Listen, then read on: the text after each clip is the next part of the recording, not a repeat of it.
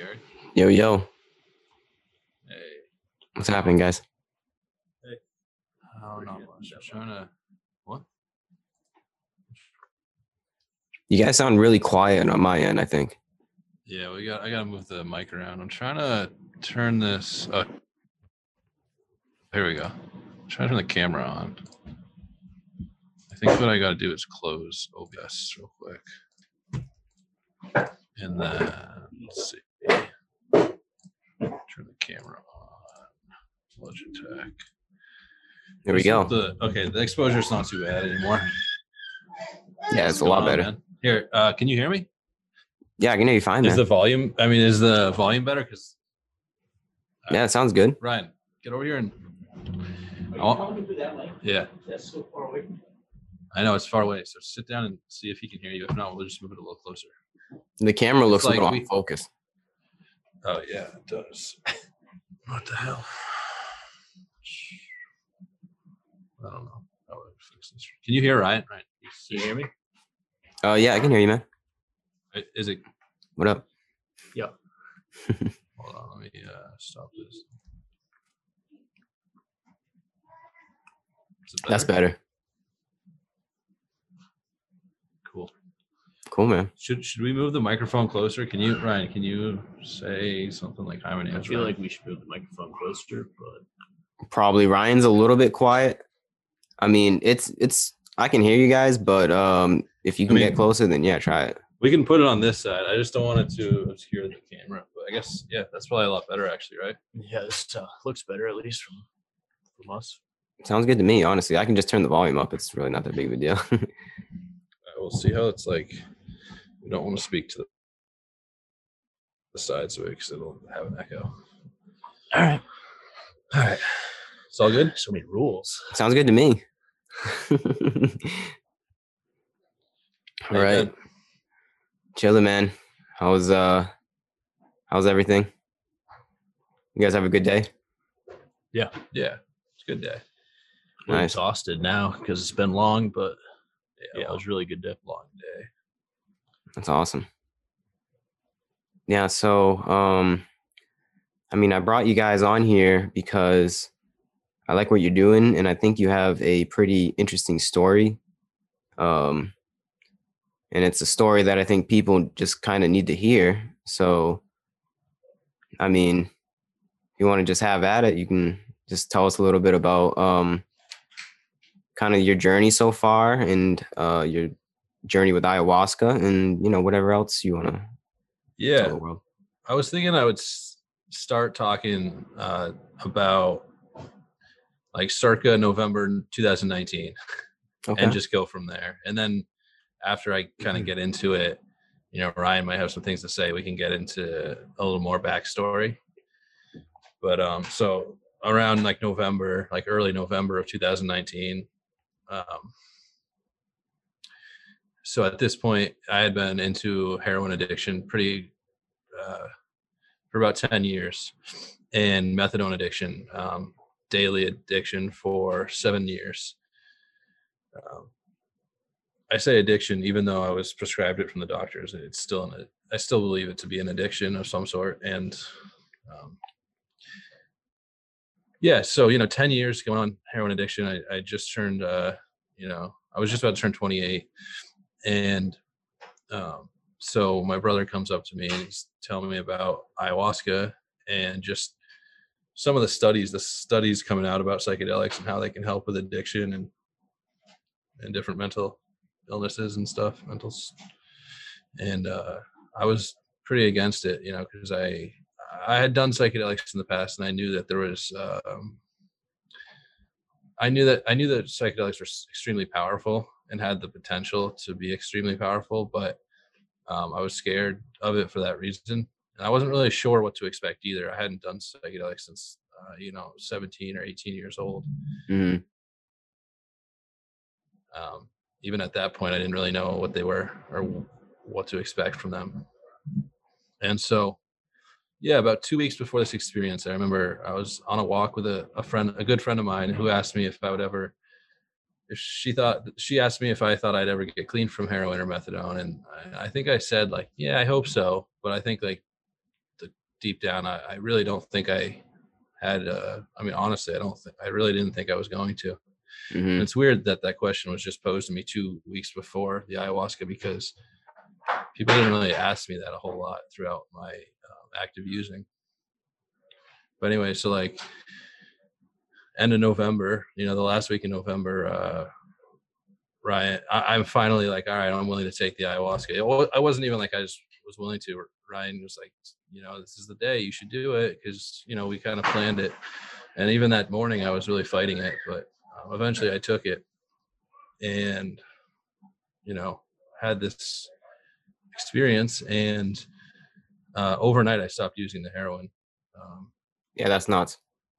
Yeah, crazy, because I mean, I've said this before on our podcast and other places, but I used every single day for 6 months plus, like every single day for 6 months plus. And I had this experience. I just stopped using.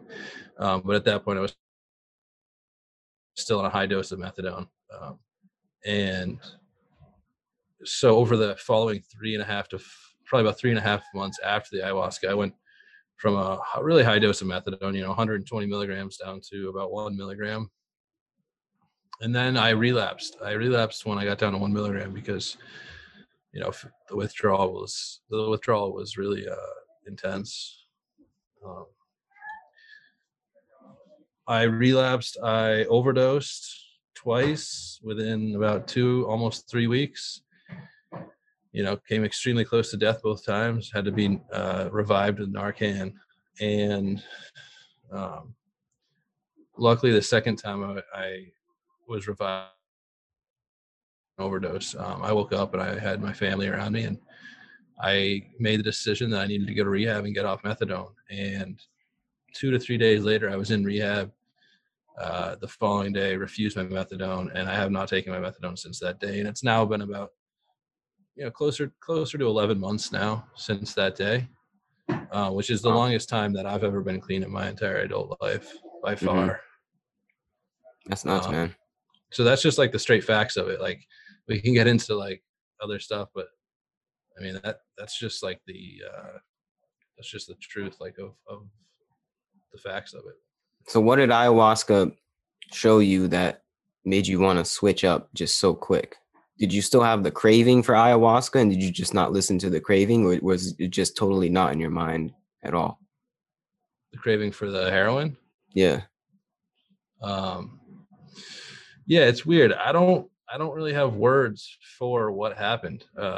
It was I can say it was. I don't really have never really understood what a mystical experience was, but if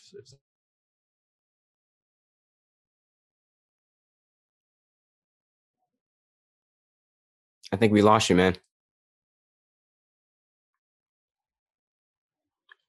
I don't Hello? want. Hey, can you hear me? I just missed all that. All right, We let's left go off back. at mystical experience. Right. So what I was saying was I'm not sure I really ever knew what what a mystical experience really was. But if I had to put into words what the ayahuasca experience was for me, you know, I'd say it was a mystical experience. If I ever knew an mystical experience, I mean, there were things about myself. I mean, I guess I should going into it. I had one intention, or maybe three intentions, but they all surrounded around the one of like looking at my life. What have the drugs done to me? Done to the people around me? You know, why am I doing it? I don't know. It was just like going into it, like to really examine myself and what the drugs have done for me and what they mean to me. Mm. There was like three things I wrote down beforehand. One of which was, you know, show me the love that has kind of left me that I used to have, you know, when I was younger. Mm-hmm. And a couple other just like heartfelt, like one-liners that I read. Did it show you that kind of love? Oh, absolutely. Yeah, it did 100%. It got me in touch with the youthful love, outpouring of love, and youthful. Like a back to your childhood in a way? Yeah, I mean, it really made me feel like, and I've said this to Ryan and some other people before, but it really made me feel like I was was a kid again. Like I had the optimism and um, I feel like I had the potential that I used to feel when I was a kid, you know. Mm-hmm. That's powerful, man. It was extremely powerful. Yeah, yeah, yeah. I think, you know, part of the story as well is like what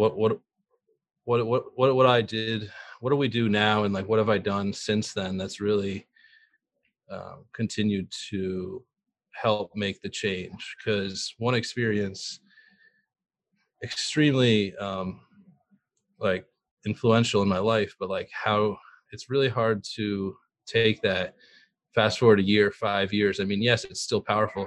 Actually, I'd say the more that time goes on, the more powerful that experience was. Mm. um but yeah, so anyway, so like when I overdosed, we had to find another way to kind of tap back into, I guess, like, I mean, you should probably talk about it too, but like kind of we wanted to find a way to like tap back into that psychedelic experience without taking a psychedelic again. Yeah, I Mm-hmm. mean, Because I experienced it. I don't need to take a psychedelic Mm-hmm. to kind of tap back into it, kind of feel it and explore it. Yeah. As long as I'm willing and able to go deep into it. And so that's what our plan was. Like Ryan was like, we knew the power of the experience, but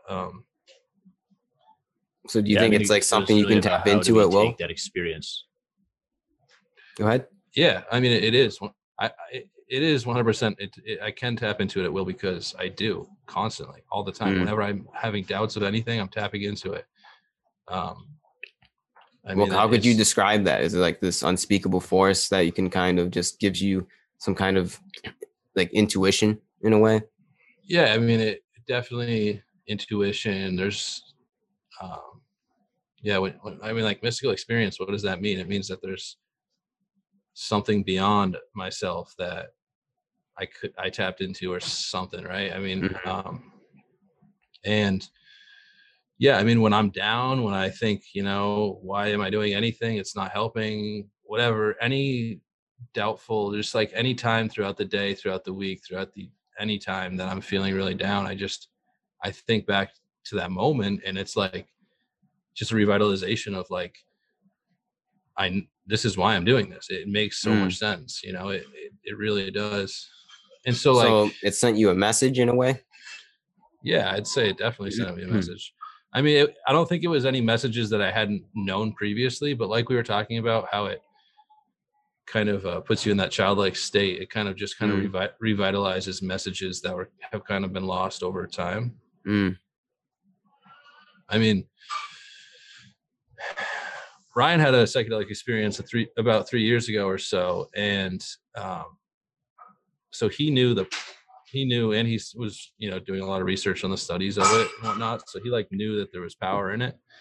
Um, Yeah, I mean, my question was, how do you take a psychedelic experience like that and make it useful for the rest of your life? Because I had at 23, I was depressed, and was pushed to psychedelics out of desperation, and I had a psilocybin experience at 23, first time with a psychedelic, and my life started to change drastically within literally the next day. I started changing habits of my life, and I thought it was all better. But then, like 3 months, 4 months down the road, my habits started to fall off, and it felt like that experience had been lost. Like the energy or momentum or motivation from it was no longer keeping me going. And so I relapsed into patterns of destructive patterns and ended up getting more depressed than ever. But there was still a little hope, because the hope was I knew these things were powerful. It's just I don't know how to use them. And Mm-hmm. even like researching like Johns Hopkins and other studies, and even ancient tribes, like, and how they use them, there wasn't like a clear cut, this is how you do it. And that's because I think psychedelics don't have that. They Yeah. are inherently, unique to the individual and subjective. So the way they're used are probably going to follow that that too and be very subjective. And the integration too. I mean, we created a integration type practice that has been really helpful for us, and it allows us to go back into those, meaningful experiences of our past, not only psychedelic experience, but also childhood events and traumatic experiences, revisit those things emotionally and feel them and process what was going on. And from there, we can start to uh, let it go and be able to be more present in the moment. And that's really the goal is for us is to accept the present moment and be present as much as possible because that's where life happens. Mm. So you guys have developed a practice that allows you to kind of go internally and confront some things that you may not be able to, without whatever this practice is. Yeah, I mean, I'll speak for myself. It's 100% up there with the psychedelic experience and in the amount of positive, things that I've gained from it. Like it's helped me just as much.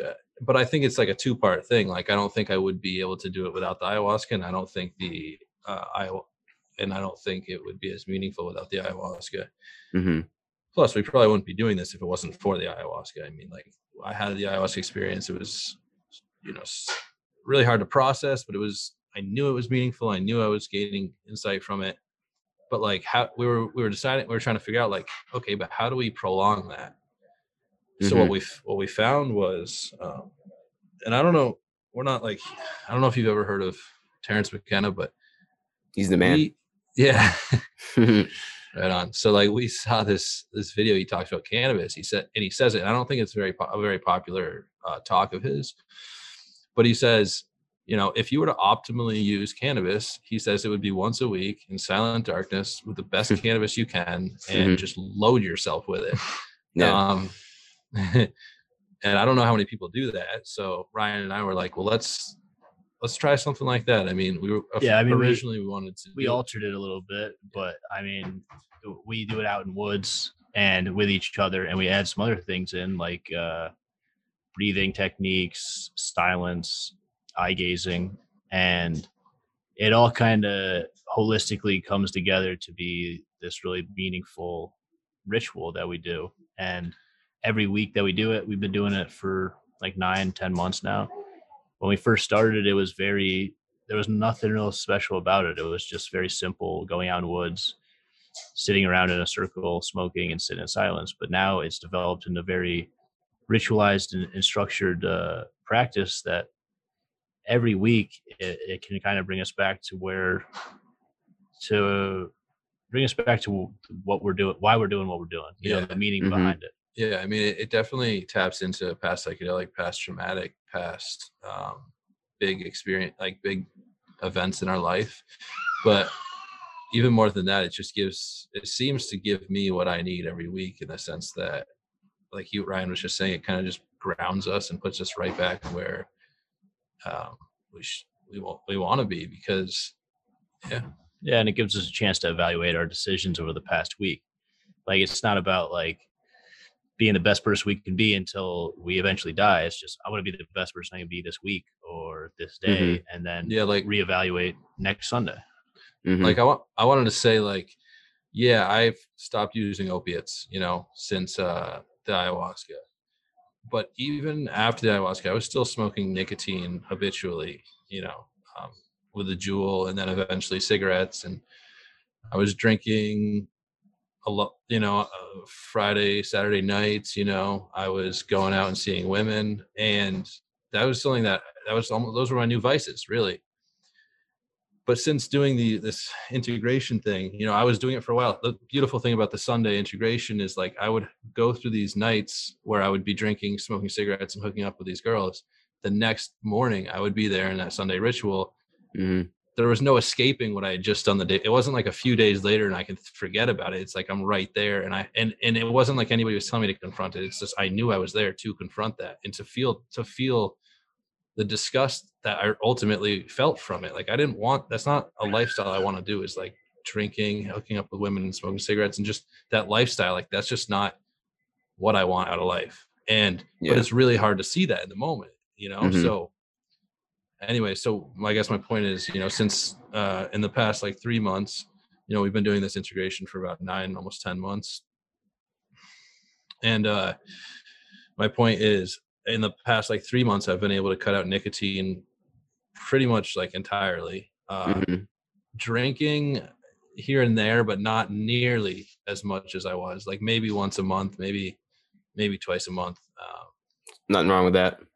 Yeah, and and I'm not like going out looking to hook up with women, because I don't know. I just have more like self ability to not do that, just to be okay with like sitting there and just living and just getting through the day without thinking about what can I do to distract myself, I guess. So like Just being with yourself more. Yeah. So I'd say like those are some of the major benefits that I've gotten from just holding the space and time each week where we do that, we do the ritual. Can you guys go over what you do? Yeah.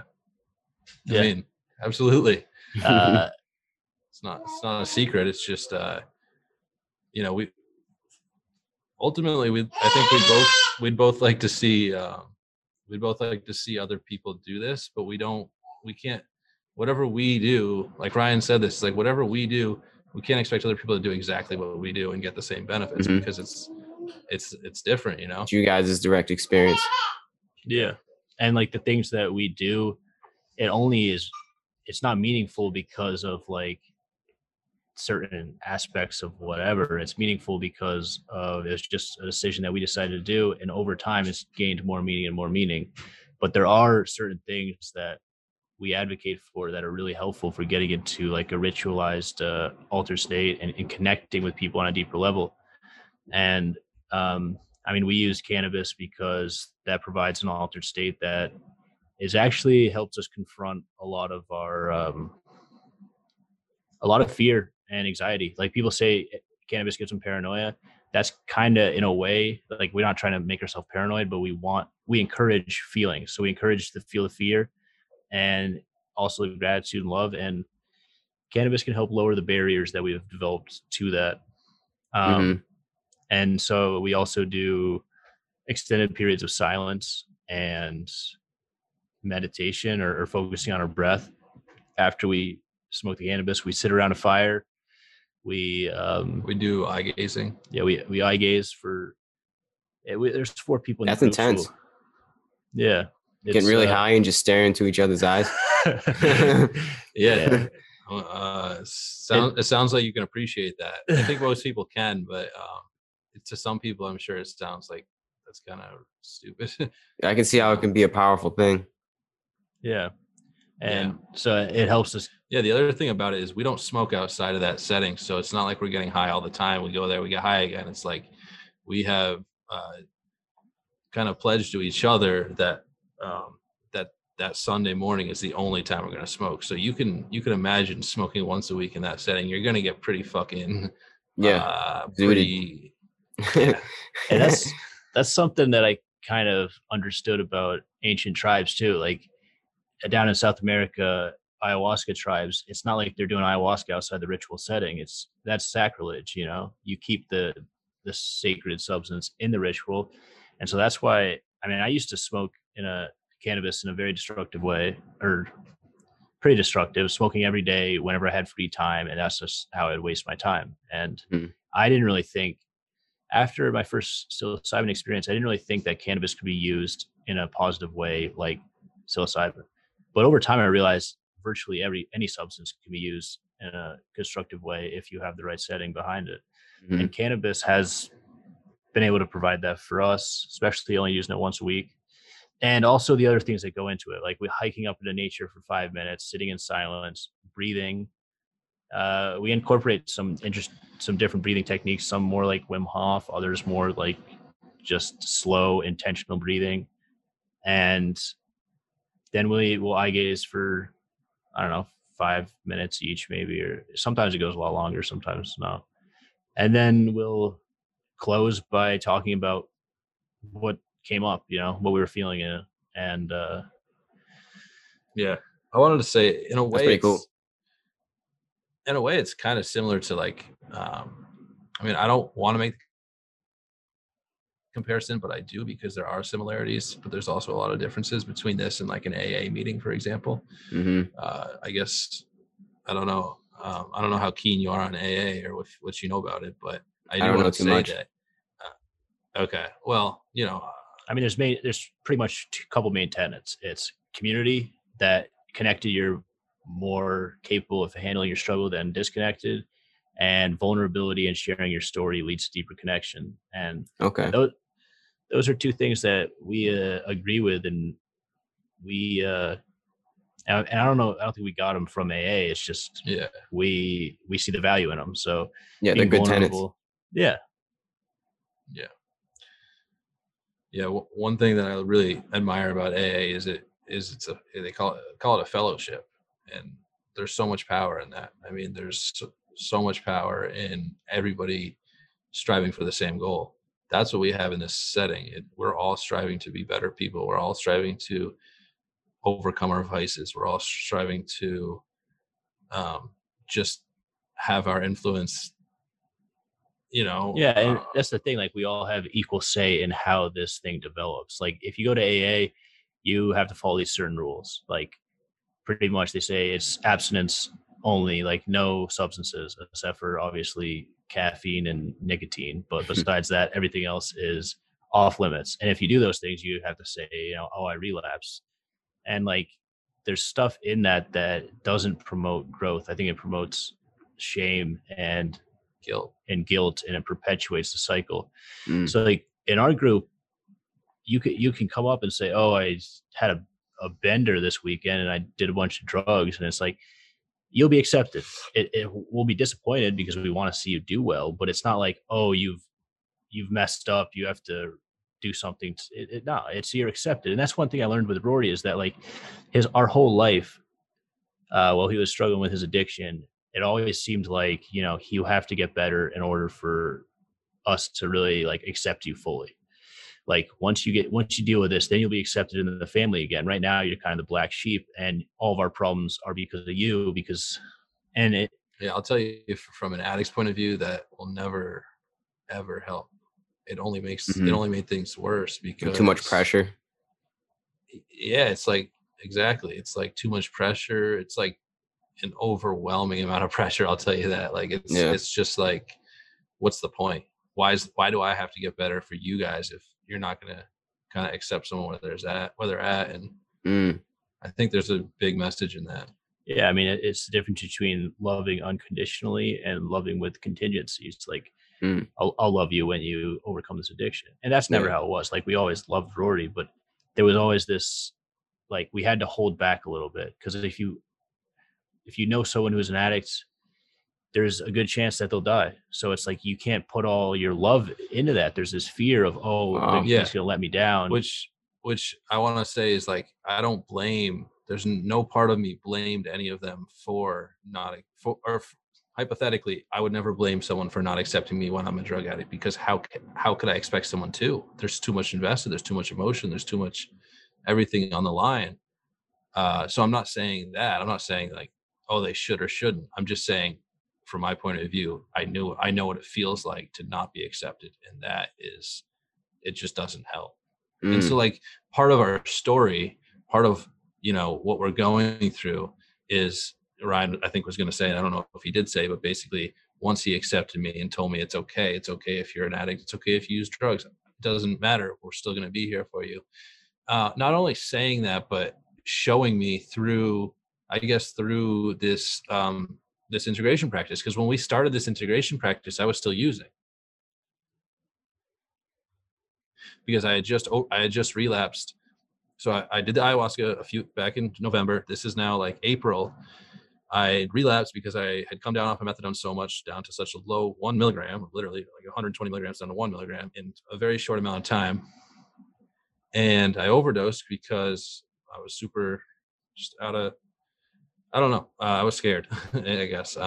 But in this, in the second Ritual. second ritual, it was the next day I overdosed, and then I went to rehab, and I've come back. And yeah, I mean, I don't want to make it seem like this ritual makes everything else like easy. I mean, I'm still living life. I'm still going through life just as everyone else is. It's still really Mm-hmm. friggin' difficult, but it's very reassuring. It's like the most reassuring thing I've ever had is knowing that I'm going to get back there on Sunday and be there with Ryan and Tom and, you know, the people that we're there with. It's 4 people right now. And I don't know. I don't have any desire to use heroin. I haven't had any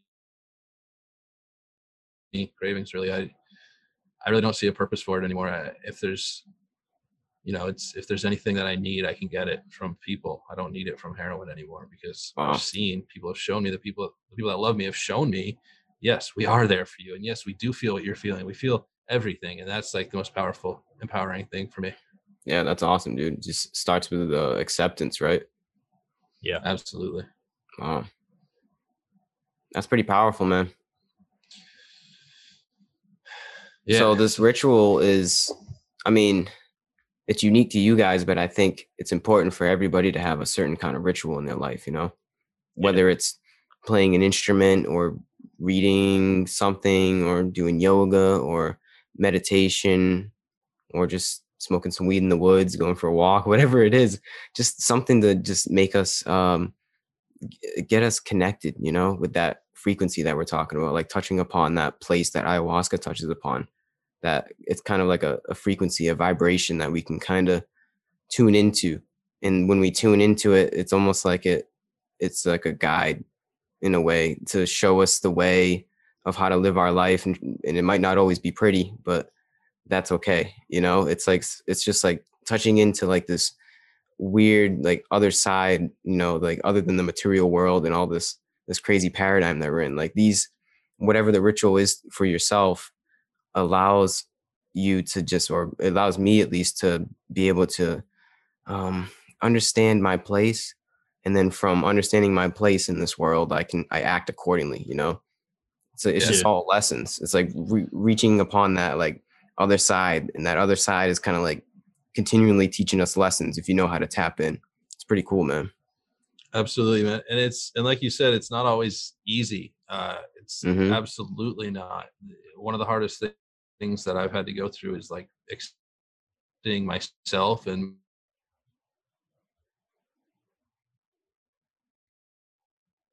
like I could be in that lifestyle, but more recently I've done less of that. And what I've managed to be able to do is kind of sit there with myself in the darkness and the quietness and just kind of, instead of pass the time with these vices, just pass the time without doing anything. That's, in my opinion, one of the hardest things in the world to do. Like that's really what we should be Yeah. training our brains to be able to do, because then we're able to cope with all of the stuff that we previously weren't able to cope with.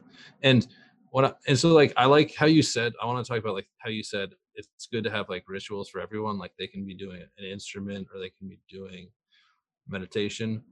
So like that's amazing. I agree with that 100%. But I guess that's a little different than what we do, because what we do is it's not just a singular person doing it. So I don't know if it's, well, I think there is, I don't know what the importance is to make the distinction, or if there is any at all, but I think there's something so powerful about having like an acceptance of other people there too. And I'm not saying that we need I know what strictly you that. mean. Like obviously we need to be doing like rituals on our own and empowering things on our own. Um, It's good when like but everybody's on the same vibe, when you can all like kind of like this power in numbers in a way. Definitely. Yeah. I mean, one of the most valuable things for me is like when Rory was able to get off methadone and when he was in rehab, like that was so empowering for me, and it helped me, motivated me to do better. And whereas like if I don't have that, then it's kind of more on me. And I think, like you said, there are these individual rituals that we can do that can do that for us. It gives us an anchoring point to see, you know, where we came from, and then direct ourselves more in the future with meditation, certain music, exercise. There are a lot of ways to do that, but I think it's absolutely essential that we do that, because without it, we're just racing through life. And I notice that, especially when I come home from Sunday ritual, I realize how fast I'm going through things, and it's almost like I'm just trying to get to the next moment instead of just accepting and enjoying the present moment. Mm-hmm. And that's like a thing I need to be reminded of often, at least once a week, probably Yeah. once or twice a day, because since I was a kid, we've kind of been indoctrinated with this like live fast kind of mentality of like get. And you talked about like tuning into something that isn't in this physical realm. Like I think about that constantly. I think about this physical realm as secondary, and the immaterial that all this came from. If we can tap into that, that is super valuable and it's super empowering. And it's not easy to understand that logically, but through an Mm-hmm. experience, it's an experiential thing.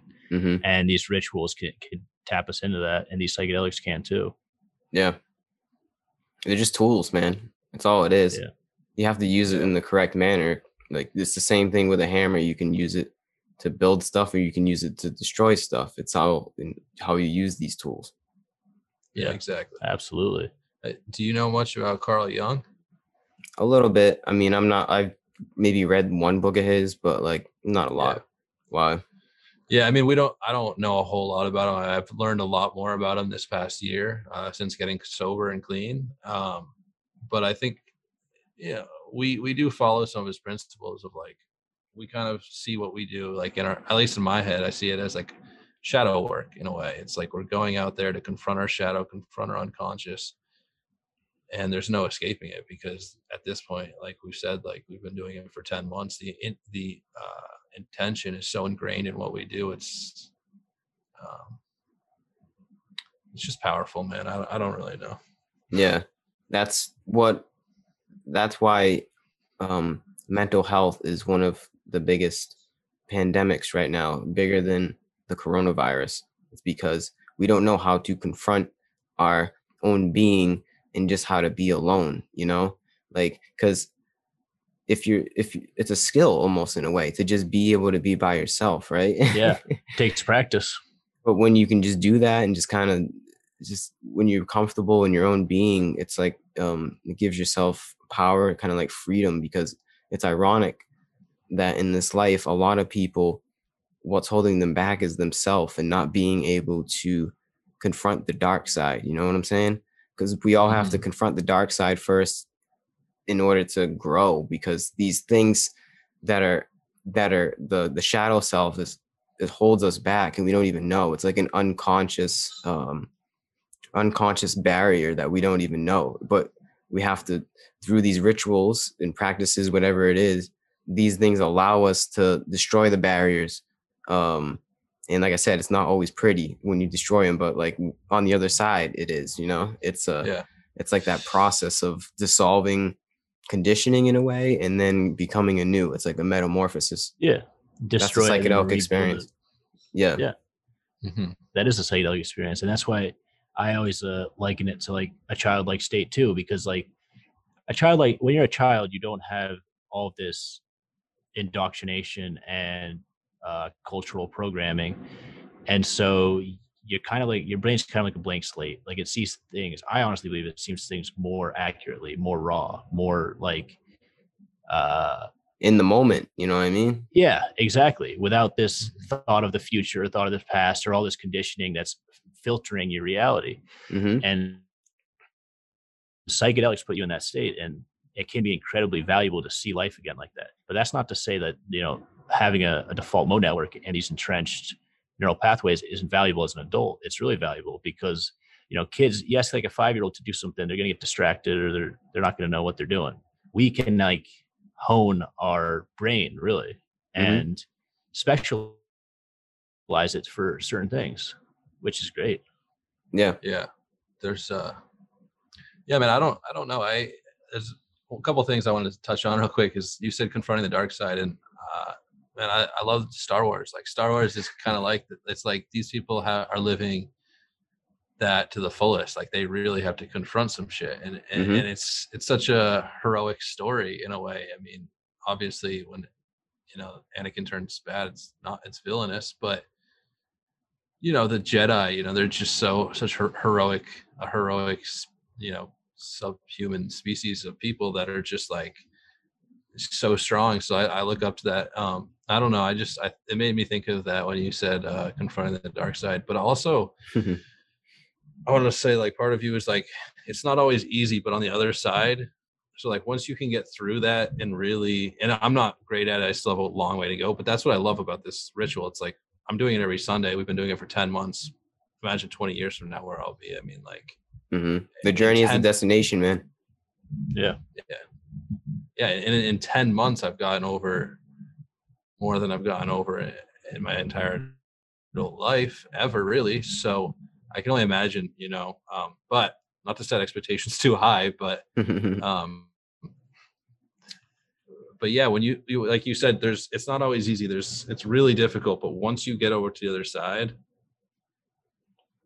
I don't know. It's It empowers you every time you can yeah. like get through that and see the other side. It's like, okay, there is light at the end of the tunnel, and Hmm. it's okay. It is good to sit with these things, whether it's anxiety or fear, and not hide from them. Because for the first 23 years of my life, like I say I was addicted to disconnecting from life, to disconnecting from my feelings and from everything, and just escaping. And for the first time in my adult life over the past year or two, I've been able to not escape so much, to actually find the value in just being present. And Hmm. to do that, first I had to allow myself to feel all of the fear of a lot of the fears. Oh, I just wasted 23 years of my life disconnecting from everything. I'll never make that up, or something like that. And then you feel a lot of guilt and shame for like wasting precious resource of time on earth. Like, why would I do that? Hmm. But when you realize like it's all led you led me to here right now, then it's all valuable. Even if in that moment it seemed like I was just wasting time, maybe I was, but now it's allowed me to be more present and more resourceful with my time. Yeah, exactly. Everything's a lesson, man. Yeah. Mhm. That's kind of one thing you realize too, is once you go deep, is that these things that we think are going to harm us, that may be kind of certain skeletons in our closet or something, are really just lessons if you look at them in the correct manner. Yeah. But that's a hard viewpoint to get to at all times, to know that things in our life happen for us and not to us, you know? Yeah. Yeah, definitely. I struggled a lot because when I was 18, before I ever really got into opiates and heroin, my best friend committed suicide, and I remember hearing it. And as soon as I heard it, I don't know if I was probably just immediately in shock, but I didn't cry, I didn't get upset, I didn't really have any emotion at all. I just kind of, I remember Like numb. I was on, oh yeah, numb 100%.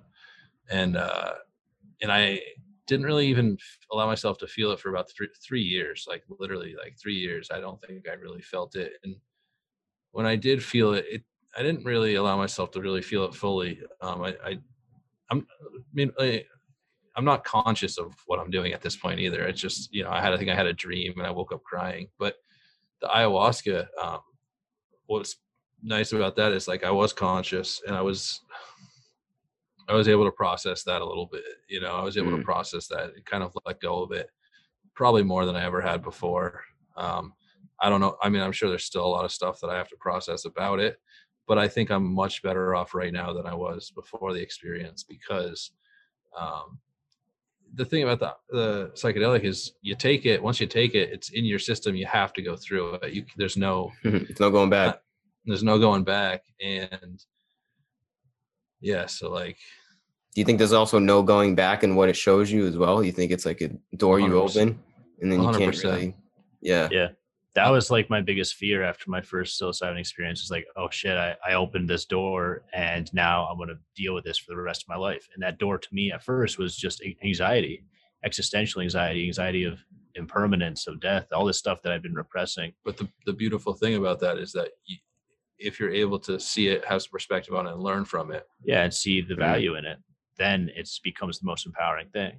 Mm-hmm. But that's hard to do. Yeah, I think, and I want to add, like, I think, I feel bad for the people that have experiences like this and then are considered crazy. And, people think they're crazy because of their experience.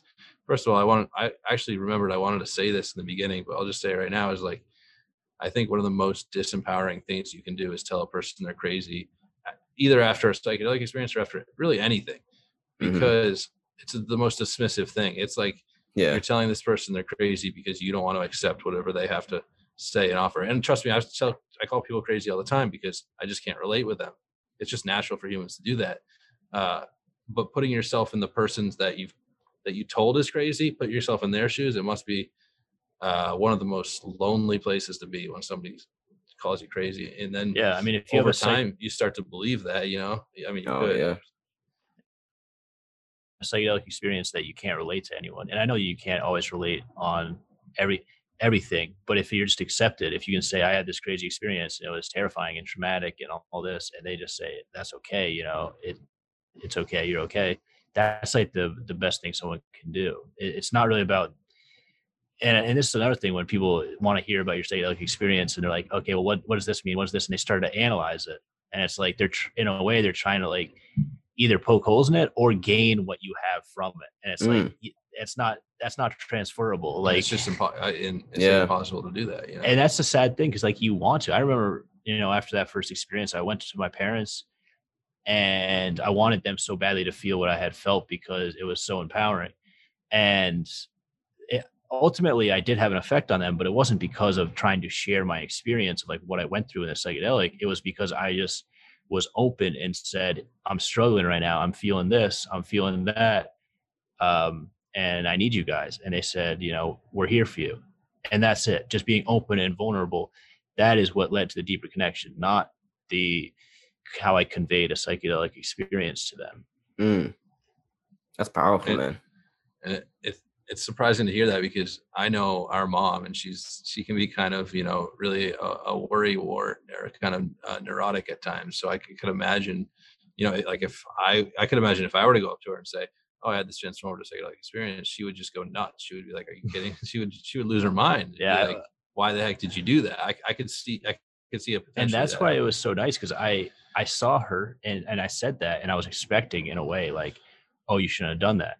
But what she said was, oh, that's good. I'm glad it helped. Don't do it again. And it was like a joke, but it was also like she was accepting and she supported me, but she also wanted to show me that she worries. And that's fine to express too, you know. It's our parents, they both work in the medical field, you know. My dad's a psychiatrist, my mom's a psychiatric nurse, and their views on psychedelics has not only changed from the studies and everything that they've heard, but like I'm proving we are proof. Our story is literally proof that it is possible. It's not saying that everybody should take psychedelics at all. It's not saying any of that, but it's showing that like the psychedelic does have extreme power if we're willing, if we're in the right setting, we're able to cultivate. I mean, I don't think my parents would really believe it if they weren't seeing it firsthand because they lived with us before. They may say they believe it, but they wouldn't. I don't think they're skeptical. I think everyone's skeptical of this stuff. So I mean, it's good to have some healthy skepticism. But if you, especially when you hear the claims of people like stuff like, well, yeah, I mean, I grew up. My mom's a psychiatric nurse and my dad's a psychiatrist. They grew up in the psych field, like working in psych wards, like having direct experience of people having psychedelic experiences that go, you know, crazy. Yeah, psychotic episodes and right. stuff. But so it's just wild. I mean, I don't think other people can really believe it in the same way that anyone who lived with Rory before and then after could either. Because like me, my mom and dad, we lived with Rory when he was in the height of his addiction. Like that's like I've never, you can't really see someone more kind of destructive than someone in the height of a addiction like that, because there's just complete disregard for anything but the substance or the high. And that's like what happens over time. And so it's, we did do a video. We found some footage back when I was not on the heroin, but right after the ayahuasca, I was still on a very high dose of methadone, like I said.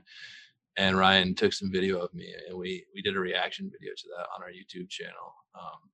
In case you want to just like, I mean, you'll instantly see the difference. Like there's 100%, you'll see it. You'll just be like, oh, wow. Like, I'm going to bring it up right now.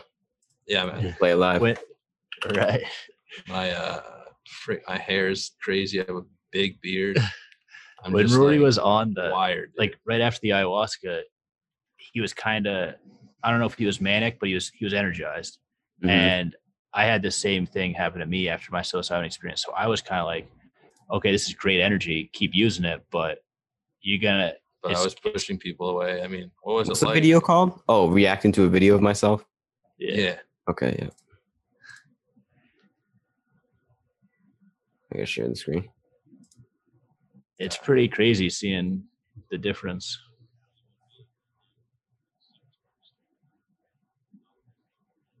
Yeah, I just like to say we're reacting to a video of you reacting to yourself. Yeah. Can't hear it so well.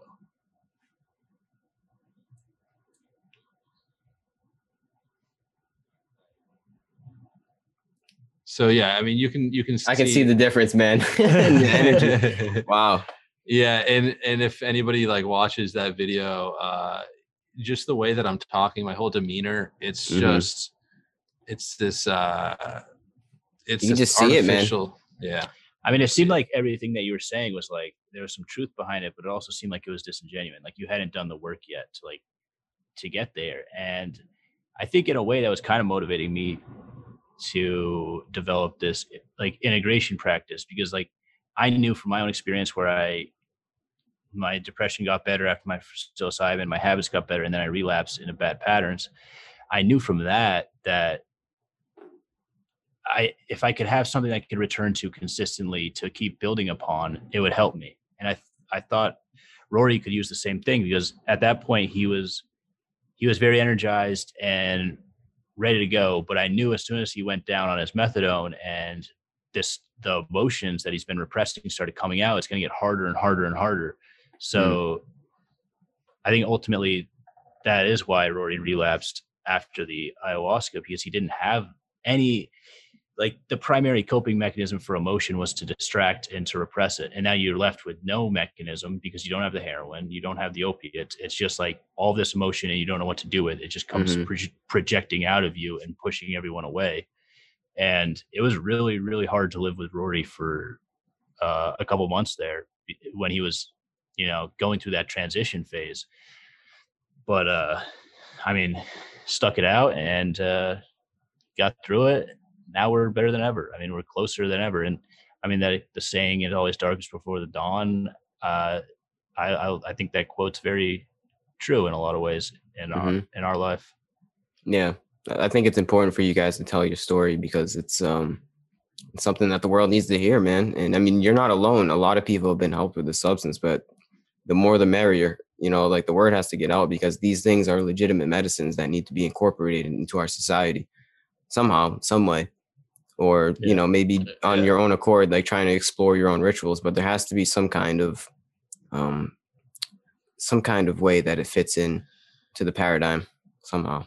Well, yeah, absolutely. I agree. I think, it might be important to note that like Ryan especially, but I think everyone in our family is pretty well versed in psychology to some extent. I guess everyone is on some extent, but our whole family studied psychology pretty much. And my dad's a psychiatrist, mom's a psychiatric nurse. I know that's a little different, but my point here is that like, have they ever done it? Any psychedelics? Yeah, they have. After seeing how it affected us. Yeah. Oh wow, that's awesome. Yeah, our dad actually was going to the ritual with us for a while. Yeah. For a long while, probably like 4 or 5 months. I never in my life imagined that I would be smoking pot with my dad in the woods at age 28, but there was something very beautiful about it. Yeah, it was so nice having him there. Yeah. But anyways, what I was saying is like we all have some knowledge of psychology, and the idea that it is good to go into the fear. Now, I can imagine if none of us had this, any education at all in psychology, maybe we would know better. So for the people that don't know, like, I guess just like I'm just like offering, like, if you want to reach out to us to talk about anything, like, well, at the least we can do is just share our story personally with anyone that's watching. But we encourage, one message is like, we definitely encourage people to go into the depths of the discomfort and stuff. And I know that's the hardest thing to do. It's, in my life, it was even harder than getting off the drugs, was being able to sit and feel and just cope without any substance or distraction. It's the hardest thing in the world, in my opinion. It's the simplest, hardest thing to do. It's so simple because all you have to do is just sit there, but and just feel. Your mind is telling you you don't do that. You got to do. Your mind is the worst enemy when it comes to that type of thing. Yeah. Yeah, man. That's crazy. It really is, man.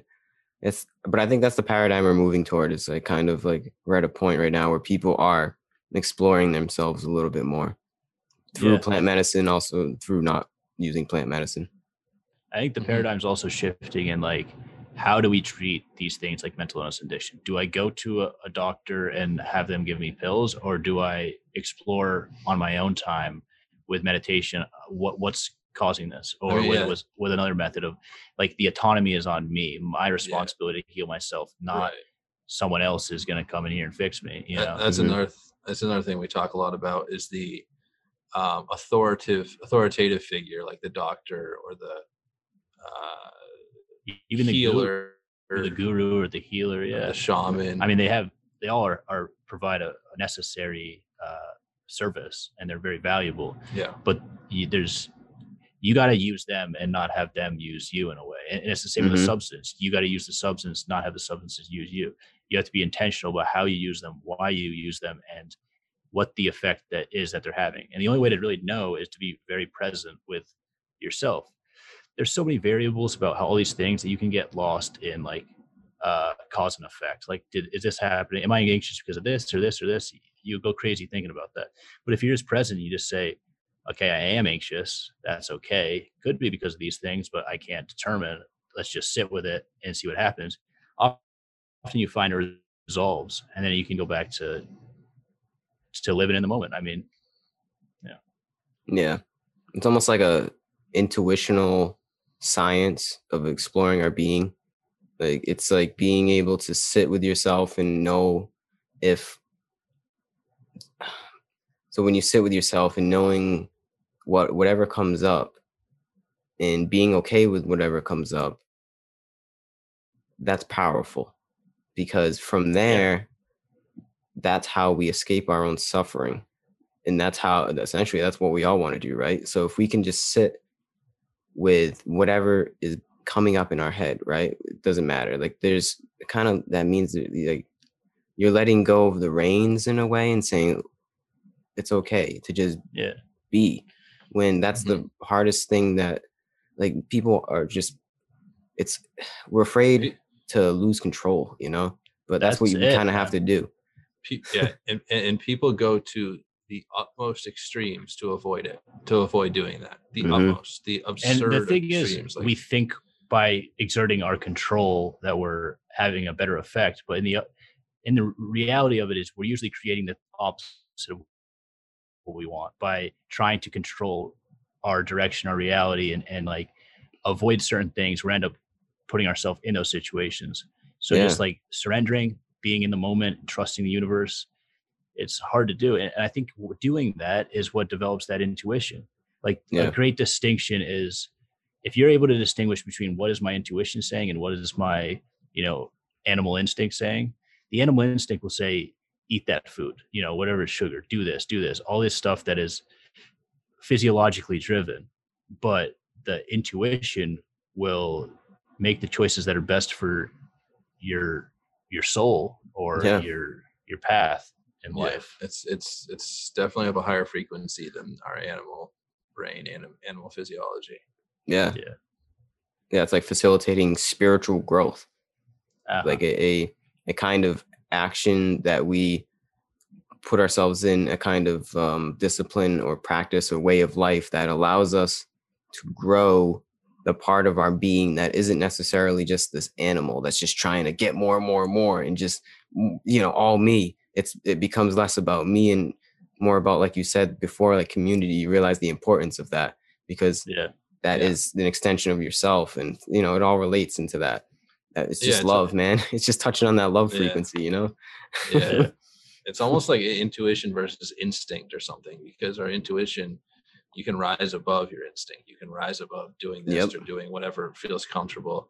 And that's ultimately like people talk about enlightenment, and like I don't really know if I would really use that term that often, but I think part of enlightenment is really just just being in touch with yourself on that level, like Mm-hmm. being okay and coping in some way. Yeah, I don't know. that's what it is, man. Is okay. So if we could, my I guess definition, you can't really define it, but putting it simply, I guess in a way, enlightenment is first recognizing that there is more than meets the eye in the human being. We're more than just animals. That's the there's other conceptual models and steps that they have, but really putting it simply is knowing that I'm more than just this reactionary vehicle that's here, just kind of reacting to my sensual pleasures, right? Uh, and once you recognize that, then you're like, okay, then there's got to be some kind of purpose, right? There's got to be something, a certain way to act, like the Tao, or some kind of way to act accordingly to that part of me that isn't necessarily just driven by animal instincts. And once you tap into that, there's no going back. Like that's like a superpower, man. You can heal yourself. You are the guru. You are like it's something that goes beyond words, bro. But that's kind of Mm. what enlightenment is. If you want to like sum it up really quick, like if you like enlightenment 101 really simply, it's just recognizing that other part of yourself that is kind of not of the ego, it's the connection, touching upon that connection. That connection is answers. That connections Yeah, teach and us I mean, I think lessons. Go ahead. I think on some level, I think everyone knows that on some level or feels that on some level. Like even before when I was using drugs, I mean, like I still knew there was more to me than just this this habitual lifestyle. Like I knew my potential. I know everyone knows their potential is greater than they're allowing themselves to really feel and accept. Mm-hmm. But That's it's like about Ryan. being able to tap in, man. You know Yeah, exactly. that because the first step is knowing, becoming aware, and the second step is being able to tap into that force in a way, and then from there you can. That's when you become the magician. You can create your own life and do things that you couldn't even imagine before you were able to tap into this. It sounds Mm, so crazy, like woo woo, but it's like there's no other way to explain it, right? Then like it is almost like something else that you tap in, but essentially it's just kind of knowing what you are and who you are and acting accordingly to that, and just that just feels good. And then from feeling good, you just live a good life and just good vibes snowball. It's kind of hard to explain, man. Yeah, I mean yeah, it it's seems hard. kind of it seems kind of crazy, but if you look at like history of humans, that those lessons are ubiquitous. They're everywhere. No matter where you look, Yeah, the lessons of Yeah. trust your intuition, be in the moment, be yourself. Like one of the most important books I ever read was Man's Search for Meaning by Viktor Frankl, and he says in it that it's not, like we should not ask life what is our purpose or what's the purpose of life. We should answer as if life is asking us. Life asks us what is your purpose, and we Yep. have to answer in how we live. We create it. Yeah, But I mean, that's the thing too, right? Isn't so we create the purpose, but I think a lot of people don't know that the power is in us to create that purpose. When we're all creators, that's what a human being is, and you can create something that isn't according to this force that we're talking about. I think if you can create things that are evil in a way, like I guess going to the extreme, like Hitler, he created yeah, something that was according to like some just evil essentially, right? But I think being able to Mhm. create according to this just good energy, good vibes, like it's that's the way. Like there's no other way than tapping Yeah, in and spreading the good word essentially. Like what you guys are doing like is awesome. Like that is tapping in and just that's the paradigm that we're moving toward, like it's really a wonderful time to be alive. Like it it seems I really to be agree. is.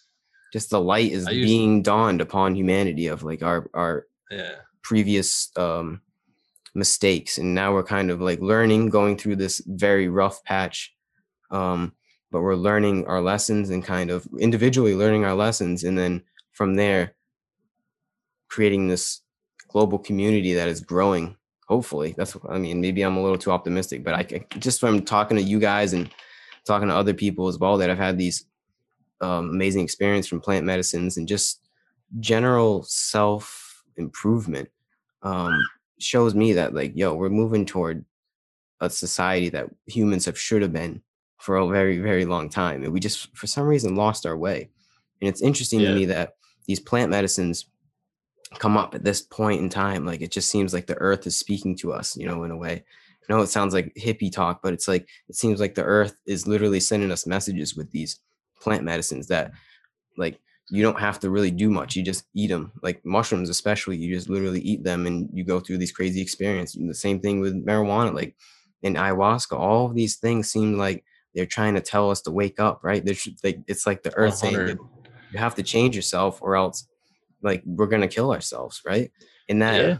that all relates to the bigger picture. But like when you zoom it down, these plant medicines allow us to change ourselves through uh, our faults in our ways, and then from there, slowly we become human beings, and that um, contributes to the collective, and we are this super being. It seems like we're becoming this one being, recognizing that we are all the same thing, like all connected, all together, slowly but surely. It's a slow process, but I think this is just the dawn of it. And stories Yeah. like you guys are just, it's just like it's proof that it's working. It's awesome. Yeah. I want to put it this way. You said it's really hard to explain, like what enlightenment is, or what.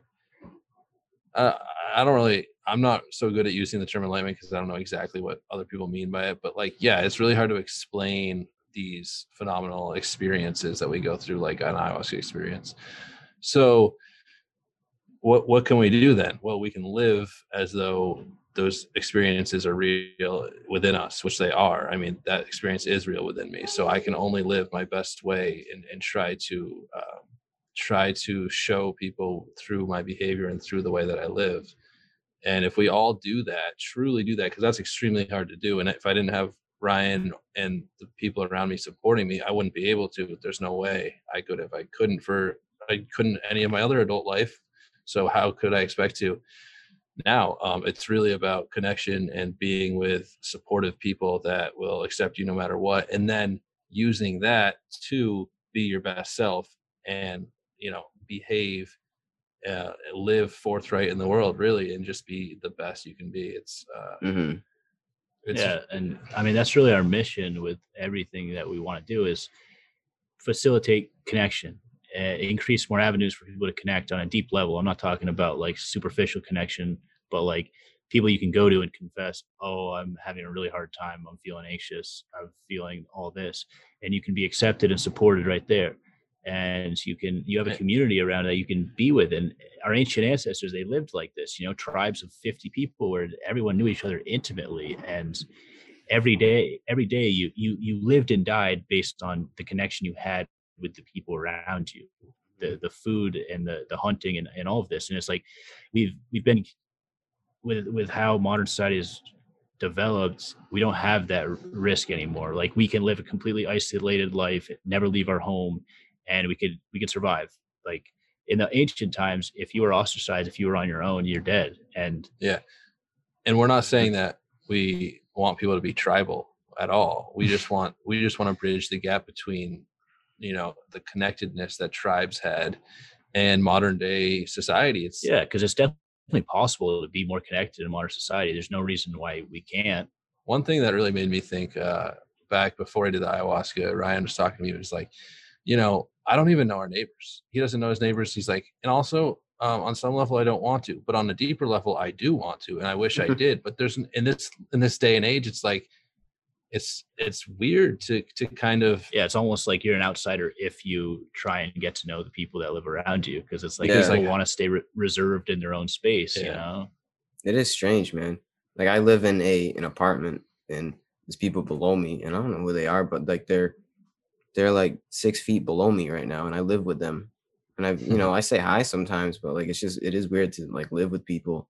And that's our society now. We're just in these very tight knit communities that don't talk to each other. Essentially, that's a metropolis. It's just a group of people that it just seems like we are just disconnected in a way. It's so weird, man. We're living in a time where we're connected with each other, like at the pinnacle of connection for human history, right? Like I can talk to somebody in Japan at the blink of an eye, like just Mhm. instantly.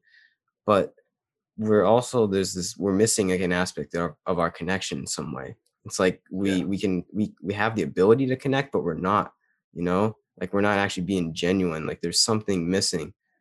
Absolutely. And that's genuine, like, that's real being there for somebody. I think like actually like listening to somebody talk. I think the whole thing about this talk is acceptance and how important acceptance is. And I think it is because if somebody else, when you feel like you're not accepted by anybody, like you just like the world is against you, and then you don't feel worthy of love, essentially, of being, that's a huge aspect of love. And then when Mhm. you see that somebody else can accept you, then you maybe say to yourself, well, if this person can love me and accept me, then why can't I accept myself? So I think it's Yeah. Yeah. important. I think it's cool what you guys are doing, like Yeah. I with mean, integration between like this group, man, because it's important to have that. yeah. And I mean, that's really the story of what we've been through the past, and it's only been like a little over a year. It's so friggin' crazy to think. But yeah, that's pretty much what it is. It's like when you said you feel like you're not capable of being loved. That's the epitome of what an addict goes through. Addicts, Hmm. in my experience, every addict I ever met didn't know how to love themselves and didn't think that they were Deserving of it. deserving of any Yeah, love. But like but we all are. Yeah. That's the 100%. truth. It Yeah. sounds corny, but it's the truth. Yeah. Yeah. It's hard I think to it sounds corny because it's so, yeah, it's just like, so people just don't want to accept it, but it's so true. it's Yeah. hard to believe, like if you're in that space of an addict, there you don't see another reality besides, oh, I'm not loved and I don't deserve love. There's Right. no other opportunity. And that's what a psychedelic experience can give you is like, Yeah. It can, oh, there are other options. Like it's not just Hmm. life is never just one path. That's just not how life is. It's infinite. And we can help direct it in some ways. And Exactly. ultimately the best way to direct it is to accept and have faith in the universe and just go with the flow, which Hmm. is hard. It's hard. Yeah. Right. You have to yeah. find the flow first. Yeah. Oh, yeah. That's powerful, man. Yeah. Like psychedelics or just whatever the practice is, show us like a different way to live in a way, or just show us other possibilities, or just like Terrence McKenna says, what they do is they break down boundaries. They're boundary dissolving. And Hmm. it might not necessarily be a magic mushroom, that is, but like whatever you have to do, we have to dissolve our boundaries in order to grow. And that's what life is all about, man. It Yeah. really is. Growth is Mhm. the most fulfilling thing in life. Yeah. And having alternate perspectives on your life is the most valuable thing to grow in order to grow, because then you can make a decision Well, yeah. And I mean, stepping outside yourself, looking at your life, and then you can make a new decision that alters that. that's, Yeah. yeah, it's weird because I just want to say, like, that's kind of what addicts are about, are using the drugs for an altered perspective. That's the power of altered perspective, is Hmm. people will go to any length to get it. It's just how can we support these people getting those alternate perspectives in a healthy, intentional Well, way. use it in a way Yeah. that is conducive to bettering the sober life, as opposed to just disregarding the sober aspect of yourself completely. Right. Hmm. Yeah. I Like, mean, I'll tell you, there was a point where I was doing so much drugs, and whenever I went without the drugs, I thought something's wrong with me. The feeling I'm feeling that's in my body right now, I will never feel normal again. And I truly believed it. I mean, that's what people feel when they're going through withdrawal. They never think they're going to get normal again. That's why they never get clean, or they get clean and it's just an agonizing withdrawal because you think you fucked up and you think never anything's going to be normal. uh it's it's powerful and it's bad. It's not good. I Yeah. feel for people that have to go through it. Hmm. Yeah, it seems like you just get yourself in like a dark hole, but like you have to climb out of it, right? yeah. Damn. Yeah, and it And takes a long time. in getting out of the hole, you have to first explore a different viewpoint, right? Like an alternative way to see your life, when that's not always easy to do. Yeah, I mean, you have to believe that there is an alternate path. And when you're in addiction or any, habitual cycle of where you feel stuck, I've been in it with depression and other things. It feels like there's just no escaping it. It's just this is your life, and you can't change it. But having a new perspective, and the psychedelics are really good at this because they don't only give you a new perspective. There's this empowerment behind it of like this perspective, this alternate reality is not a fantasy. Like there's potential to create this in our life. You can have these experiences more. You can feel more love. This is something that you are meant to feel. It's just how are you going to live your life in order to be more aligned with that? And it's not only the feeling of the love, but it's all the feelings. Allowing yourself to feel more allows you to be present and get the love that you deserve, that everyone deserves. That's good, man. Oh, I don't even know where to go from here. Yeah. That's pretty powerful. Yeah. It's been great. Do you guys have anything you'd like to get off your chest? Like any finishing statements? I think we can probably wrap this thing up. Yeah. I mean, the one thing I always say, because this is my best advice, is like, me and Rory, when we went out in the woods to start this ritual, we didn't expect much. And we're not special. We just decided, all right, let's just try this. And we committed to it. After a couple of weeks, didn't know what was happening. Now it's 9-10 months later, and the value we've gotten from it is more than we could have ever imagined in any dream. So like, I encourage people to just explore these things. It's not like you have to go out in the woods every week and do this, but just like maybe you have an intuitive feeling of, oh, I want to smoke this cannabis intentionally with my friends in this spot, and let's just see what happens. No expectations, I think, or whatever it is. But like, we're not even saying that. We're not even advocating that anybody use cannabis, but if you're going to try doing it very intentionally and just be open to whatever comes up and try to accept it and then see where that goes. Yeah. And maybe combine it with other things like intentional breathing and meditating, or yoga, or eye gazing, or sitting around a fire in nature. I do want to say eye gazing has been one of the most profoundly it is consciousness shifting. It really is. It gives me perspective more than I don't know. It's just extremely powerful in my life, and I'm so glad that we have developed it organically over. Like when we first started this, we didn't even do it for the first almost 5 months, and then we just it just naturally popped up somehow, and we went with it. And like, it's not just alternate perspectives. It's all these tools, whether it's substance, the way we think, the way we breathe, all these different things that can be valuable. Yeah. And it's all about intention. If your intention is pure behind it, then it'll work, whatever it is, but it'll work. Everybody is different. But as long as your intention is pure on whatever your ritual is, whatever your practice is, and you have to like, it's different. Like it's an unexplainable feeling of that is that pureness behind your intention. Like you just know, right? You just know there's something that you may need or something you need to do, right? But it's all about like if you go into it with the right headspace, like cannabis is an extremely powerful drug. Not even drug, it's a sacrament for intentional change. When you don't always have to watch a movie and smoke a blunt or something. Like I think what you guys are doing is how cannabis is supposed to be used. Not saying I follow those rules. I smoke weed just about every day, but it is powerful if you do it in that way, for real.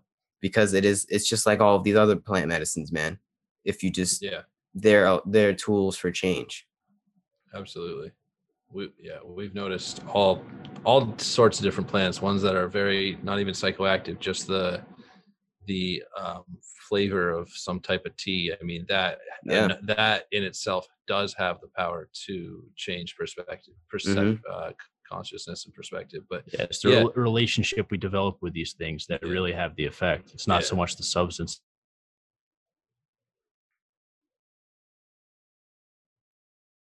aspect of everything that goes into it. That's another. I do agree, and I just want to say, yeah, like intention is at the foundation of everything. I mean, intention, whether we are aware of our intention or not, intention is behind almost everything. Mm-hmm. That's karma, man. That's the essence of karma. Yeah, man. With or without psychedelics or rituals, like if you're just it's all about if your intentions are pure in this life. Yeah. All right. Massive. I think that's a good line to wrap it up at, man. Yeah, definitely. It's been great talking. Yeah, I appreciate you guys coming on here. This was awesome. Keep spreading the good vibes. Keep doing your thing. It's important for everybody, even if like anybody listening has a story to tell about how they change through plant medicines or whatever their ritual or practice is. I think it's important for everybody right now to tell their story because it's so important. Because even if it's just one person that watches your video, listens to the podcast, maybe it might spark something, right? It could change their life. It could save their life, right? Like, absolutely. It's nuts. Yeah. Everyone should share their story. Yeah, I think if anybody has anything to talk about or share that they want to, whether with Gary or with us, like just do it. I will always listen. Seems like Gary will too, but I will always sit there and listen to you because I've been through some stuff where I just needed somebody to listen to me. So that's like one service that, if anything, I can offer is like I will listen to you because I want you to be able to express whatever it is you want to express. You know what I mean? Yeah. Sometimes we just need somebody to be there for us, man. Yeah. Yeah. And, hey, yeah, it was really good talking with you. And I was just gonna say, like, maybe in the maybe near future at some point, you know, we can do this again, see where we're at, just reconvene after a few months or so. 100%, man. You guys are cool. I like talking to you guys. I like talking to you. Thank you. Yeah, thanks. All right, yeah. So keep fighting the good fight, keep doing your thing, and thanks for listening to anybody that listened. But other than that, peace out, guys. All right. Peace.